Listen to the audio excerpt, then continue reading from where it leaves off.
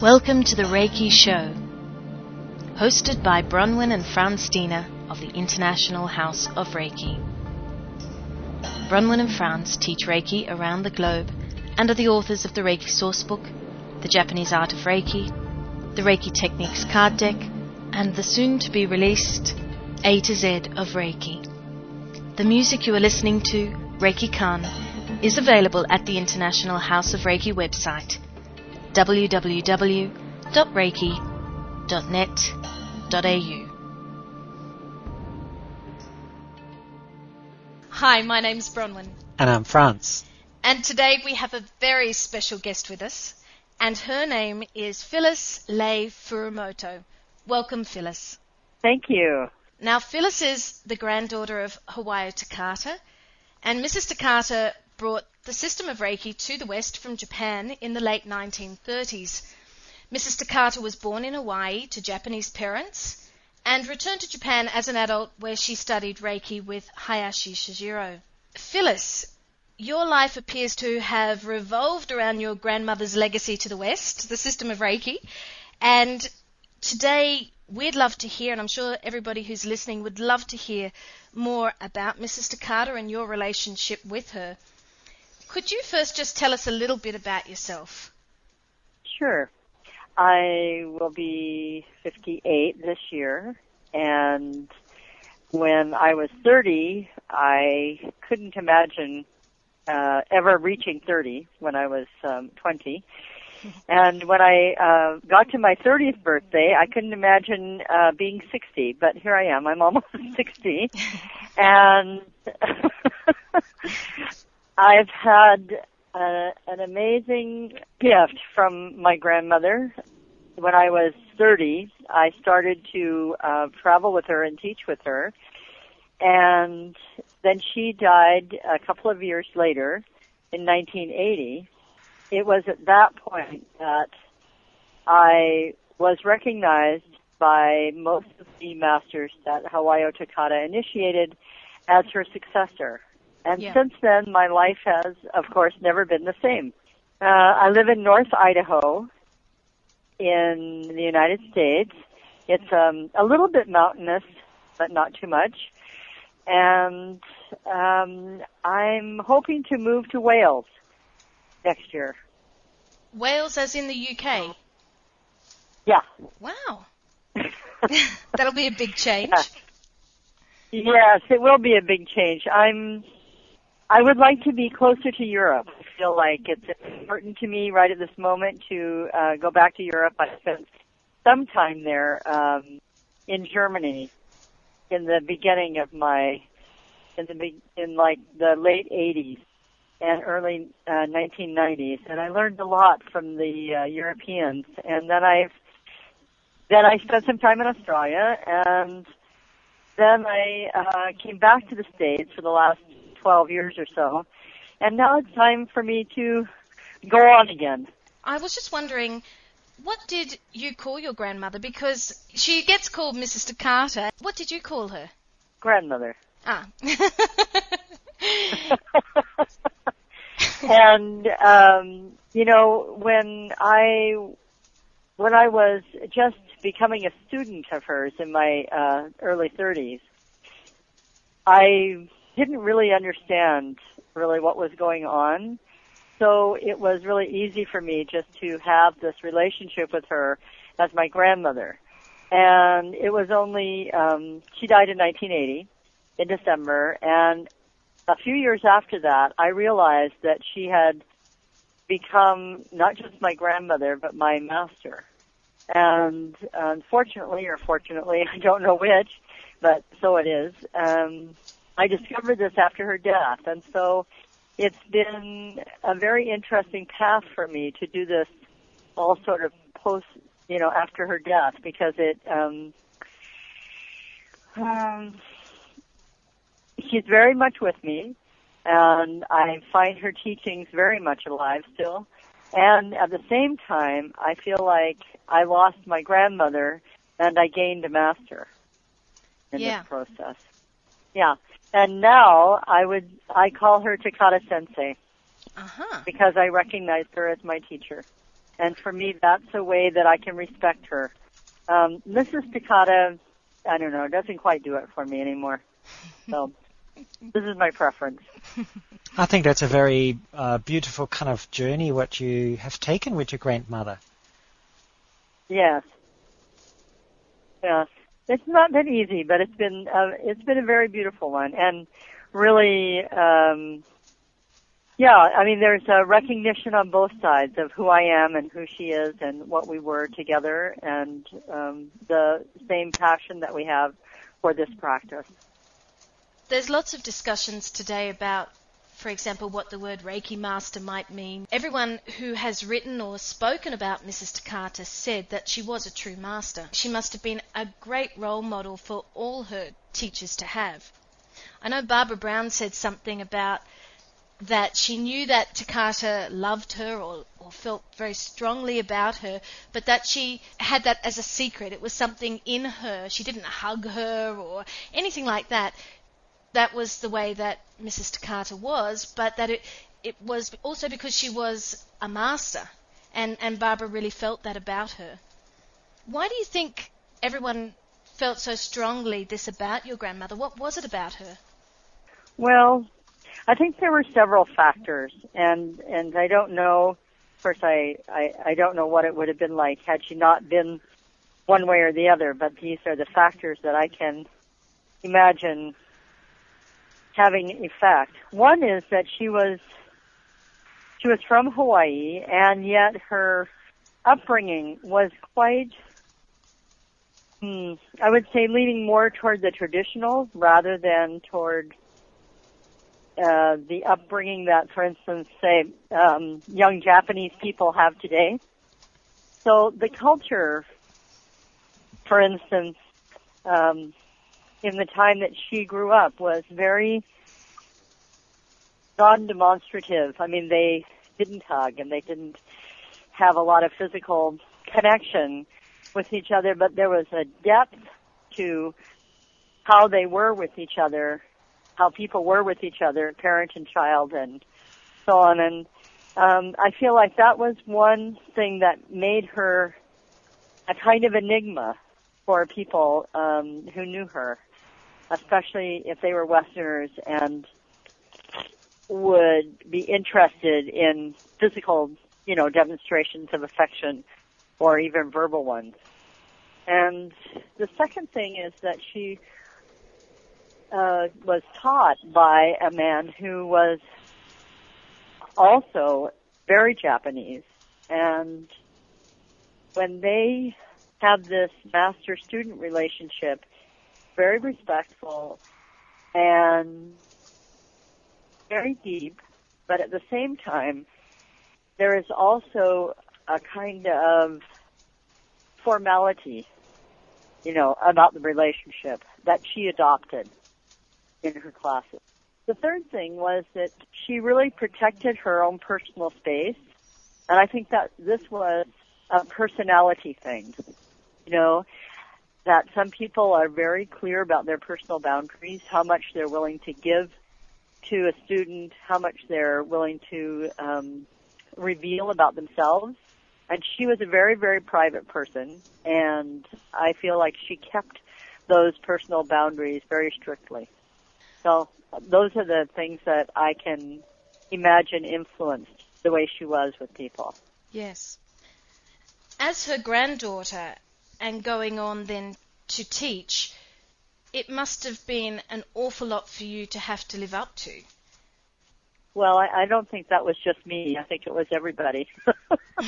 I mean, we all felt, Yeah. I mean, today it's so different. Like back then, it was just her. She was our role model. She was our master. And she was this person who had over 40 years of experience and thousands of treatments of experience. She addressed Reiki, being very clear about the value of Reiki and the practice. I mean the practice, not the energy. And she could say to people, okay, you can come for treatment, but only if you commit to coming for the next 3 months every day. And they would say, well, I can't do that. And she would say, well, come back when you can. Wonderful. And that's the kind of person that's going to get value out of a treatment. And, you know, she said, I'm not going to waste my time with people who kind of, and are so wishy-washy about their health and about what they want to change. You have to be committed, she would say. So that was what she demanded of her students and what she demanded of the people that she treated, and she had amazing results. One of Mrs. Takata's teacher students, Wanya Tuan, her daughter Christina wrote this: "It was funny to see the adults jump when Takata said jump. I was used to adults telling me what to do. Here they were getting bossed around by a little Japanese lady. What she said was what went." Did she make you jump too? Oh, yes. No doubt about that. Yeah, I mean, she was very clear. This is the thing about her, that, you know, the energy that she had and her confidence about Reiki was just very clear. She didn't need to change it. She didn't need to make excuses for it. She didn't need to beg people to come. She didn't take it personally if people didn't want to have Reiki. That was up to them. She had something valuable to offer. If they were smart enough to take advantage, then she was there for them. As a young child, were you aware that that was what your grandmother did? No. And I remember, you know, when I was like 10 or something, treating her when she would come to visit, but I didn't know, it didn't have a name. It was like being taught how to sweep the floor or wash the dishes, or, you know, when grandmother came, I did this thing, and that was part of my sort of granddaughterly duties. So I didn't have any reason, I didn't have any explanation, I didn't have any name for it. From when Mrs. Takata brought Reiki to the West, so say 1938, from that time on, was she teaching in those early days, or was she just doing the treatments? I don't know. I had a feeling from what I'd read that the teaching was something that evolved rather than something that she actually began with. Would that be correct? Well, yes, and I think yes and no. Yeah. The yes part is, of course, she evolved as a student. Yeah. So when she came back from Hawaii, she was a second degree student, and so she couldn't teach. Only her master could. And when he came over in late 1937, and then stayed on for 6 months into 38, she was trained then as a master, and she taught with Shujiro Hayashi in Hawaii during that time. Then afterwards, she did teach, but the emphasis of her practice was on treatment, if that makes sense. And I feel like today, a lot of times for masters, the emphasis is on teaching, but teaching came as a direct result of the treatment, not the other way around. You know what I mean? I do, and I could sort of see that in the things that have been written about her, that it always talks about the treatments, and I wondered if it wasn't that people would come for treatments and then they would see the benefit of it, and then she would teach them how to use that and work with that. Yes. Or often, you know, there would be a family member that was really ill, and she would go for treatment, and they would see that it would benefit their daughter or their mother or whoever, and then she would initiate the family so that they could continue treating this person. Yeah. Talking about family members, did she actually taught family members of your own family? We are all initiated, but we didn't have classes. So, you know, in the sense of understanding what we have and being able to do the practice, this is something that has come as we've grown into it, and it certainly was true for me. I've got another quote here. It's from Wanya Tuan's book, Memories of Hawayo Takata, and it says, "The impression I had of her was that she wasn't spaced out like everybody else seemed to be who was into healing and New Age stuff. That's what I liked about her. She was businesslike." And another quote was, "I found Takata's teaching style was very brisk and straightforward." At that time, in the 70s, the New Age movement was booming. Do you know if she actually included any of those sort of teachings into Reiki? I know she said that, according to John Harvey Gray, she taught a simple form of Reiki. Do you think she kept to that, or did she include other things? What was your experience with that? Oh, she totally did not include anything else but Reiki. And she didn't need to, and she wouldn't have, because for her, most of the New Age things that I think a lot of us take kind of as a matter of course, for her, had nothing to do with Reiki. I think so too, what you said before about, your grandmother being how she was brought up and with that kind of Japanese background. I can really see that she would actually more shy away from the New Age movement and really stick to what she have learned, because that was a very traditional thing to do in Japan. Well, yes, I think that's true, that it was very clear that a practice is a practice, and there are boundaries with the practice. And if you wanted to, for instance, go to another practice, you would do that. For instance, she might have gone to somebody to get a shiatsu treatment, but she would never, and she respected people who were other practitioners, but she would never combine them because it wasn't appropriate.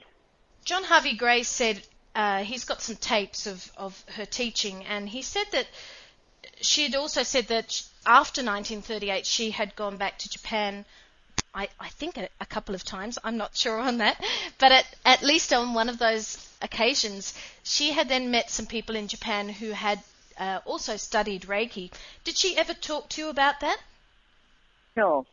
When I became her student, we didn't really have much time, and we were always very busy in the present. So there wasn't much said about Japan, except that she was sad that she hadn't been able to go back and teach in Japan. Do you still have relatives in Japan? I would say, for all intents and purposes, no. I mean, there might be like some very, very distant cousins or something, but my family, when they came to Hawaii, they didn't have the same number of children, and many of them died early because of the kind of life that they had. So, both my grandfathers died when they were in their 30s. So my family on both my mother's and my father's side are very small. And all the relatives that I know and are, related to me in the first or second generation are all in Hawaii or on the mainland. Another thing is Mrs. Takata's sister had a list of the Reiki masters that Mrs. Takata had taught.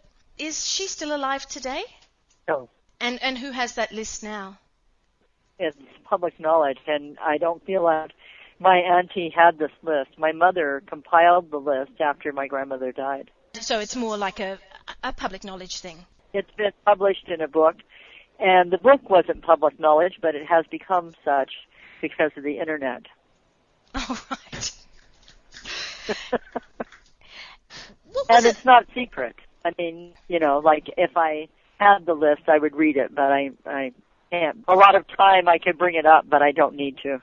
Yeah, no, that's fine. I just thought if there are different records, for example, we know that there are diaries of Mrs. Takata that mention, that she was taught Reiki in Japan, and it's nice to know that these records exist. Is all I was thinking, and that it's it's good that these things get passed on and kept safe. Yes, I agree. I don't know quite what to do with them, actually. We're all contemplating archival information, and we don't really have a place to put it at this point. Just going back to this whole thing of having a grandmother who has become so famous, how was it for you to have been the granddaughter of Mrs. Takata? Well, before I was 30 and before I started traveling with her, I didn't know she was famous. For me, she was just my grandmother who did this kind of strange thing called Reiki, and I knew this just when I was in my late 20s. And, for me, it was a very local Hawaii thing. It wasn't something that was worldwide at the time. That came only years after her death. And so when I became her successor, and there were these masters that she had initiated, we had in Hawaii in 1982 a meeting where most of the masters came to this meeting. And we kind of all sat around and, told stories and reminisced about my grandmother. It was a memorial time for us with our master. And at that point, it was very clear for us that we had this legacy. But, we had no idea that it would explode and cover the world, that there would be millions of people practicing Reiki in 25 years. I mean, that was not something that we could ever imagine happening. We were trying to figure out if we were actually going to be able to teach after we taught the only few hundred people around us that might be interested, and then probably we'd have to do something else. And, this energy of Reiki and the way that it spread has been a surprise. So I don't know if that answered your question, but that was where we began. And as far as in my life, of course, this gift that she gave me in the sense of taking me on as her student, and then the masters who were initiated by her, recognizing me as her successor, and then my life being committed to this path has, of course, totally shaped, the last 28 years of my life. So what I would have been like otherwise, I have no idea, but I know that I'm very happy with where I am. It's been a lot of work. It's been great challenges. It's led me to many countries in the world, and I have wonderful acquaintances, and I have very strong opposition, and in all of that, there is a richness to my life that, I wouldn't have had otherwise. Is there a quote that you could perhaps leave us all with, if you can think of something that your grandmother had said to you that you think that perhaps was inspirational for you, and you think it might be inspirational for all of us? Well, she used to, in her classes, she had many, many little short phrases like practice, practice, practice, or let Reiki teach you. And one of the things that I find so fascinating about these little short sentences that seem a little bit on the edge of being an order, of, okay, this is what you do or else, that there is so much depth to them. Like this thing that she said, let Reiki teach you. It wasn't about changing the form of the practice or allowing yourself to flow away from her teaching. It was do the teaching, see what happens, and make decisions then that are beneficial for you and the other person involved. And for me, one of the things that has happened in combination with the New Age movement is that the New Age movement, as far as I received in my workings or contact with it here in the United States was, well, this is about personal freedom. And I was totally into personal freedom. So, it was like whatever anybody did was okay for me.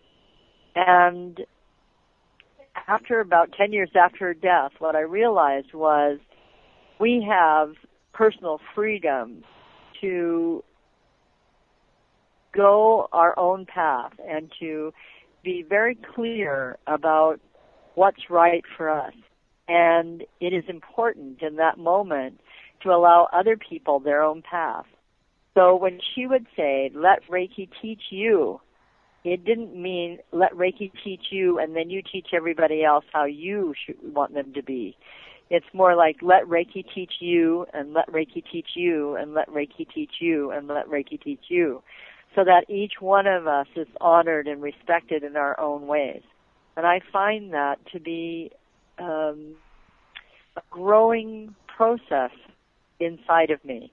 I marvel at how many ways these little phrases can be applied in my life and in my teaching, and how much it teaches me about the dignity of myself and to respect that also in the people that I teach and the other people that I meet in my everyday life. Thank you, Phyllis.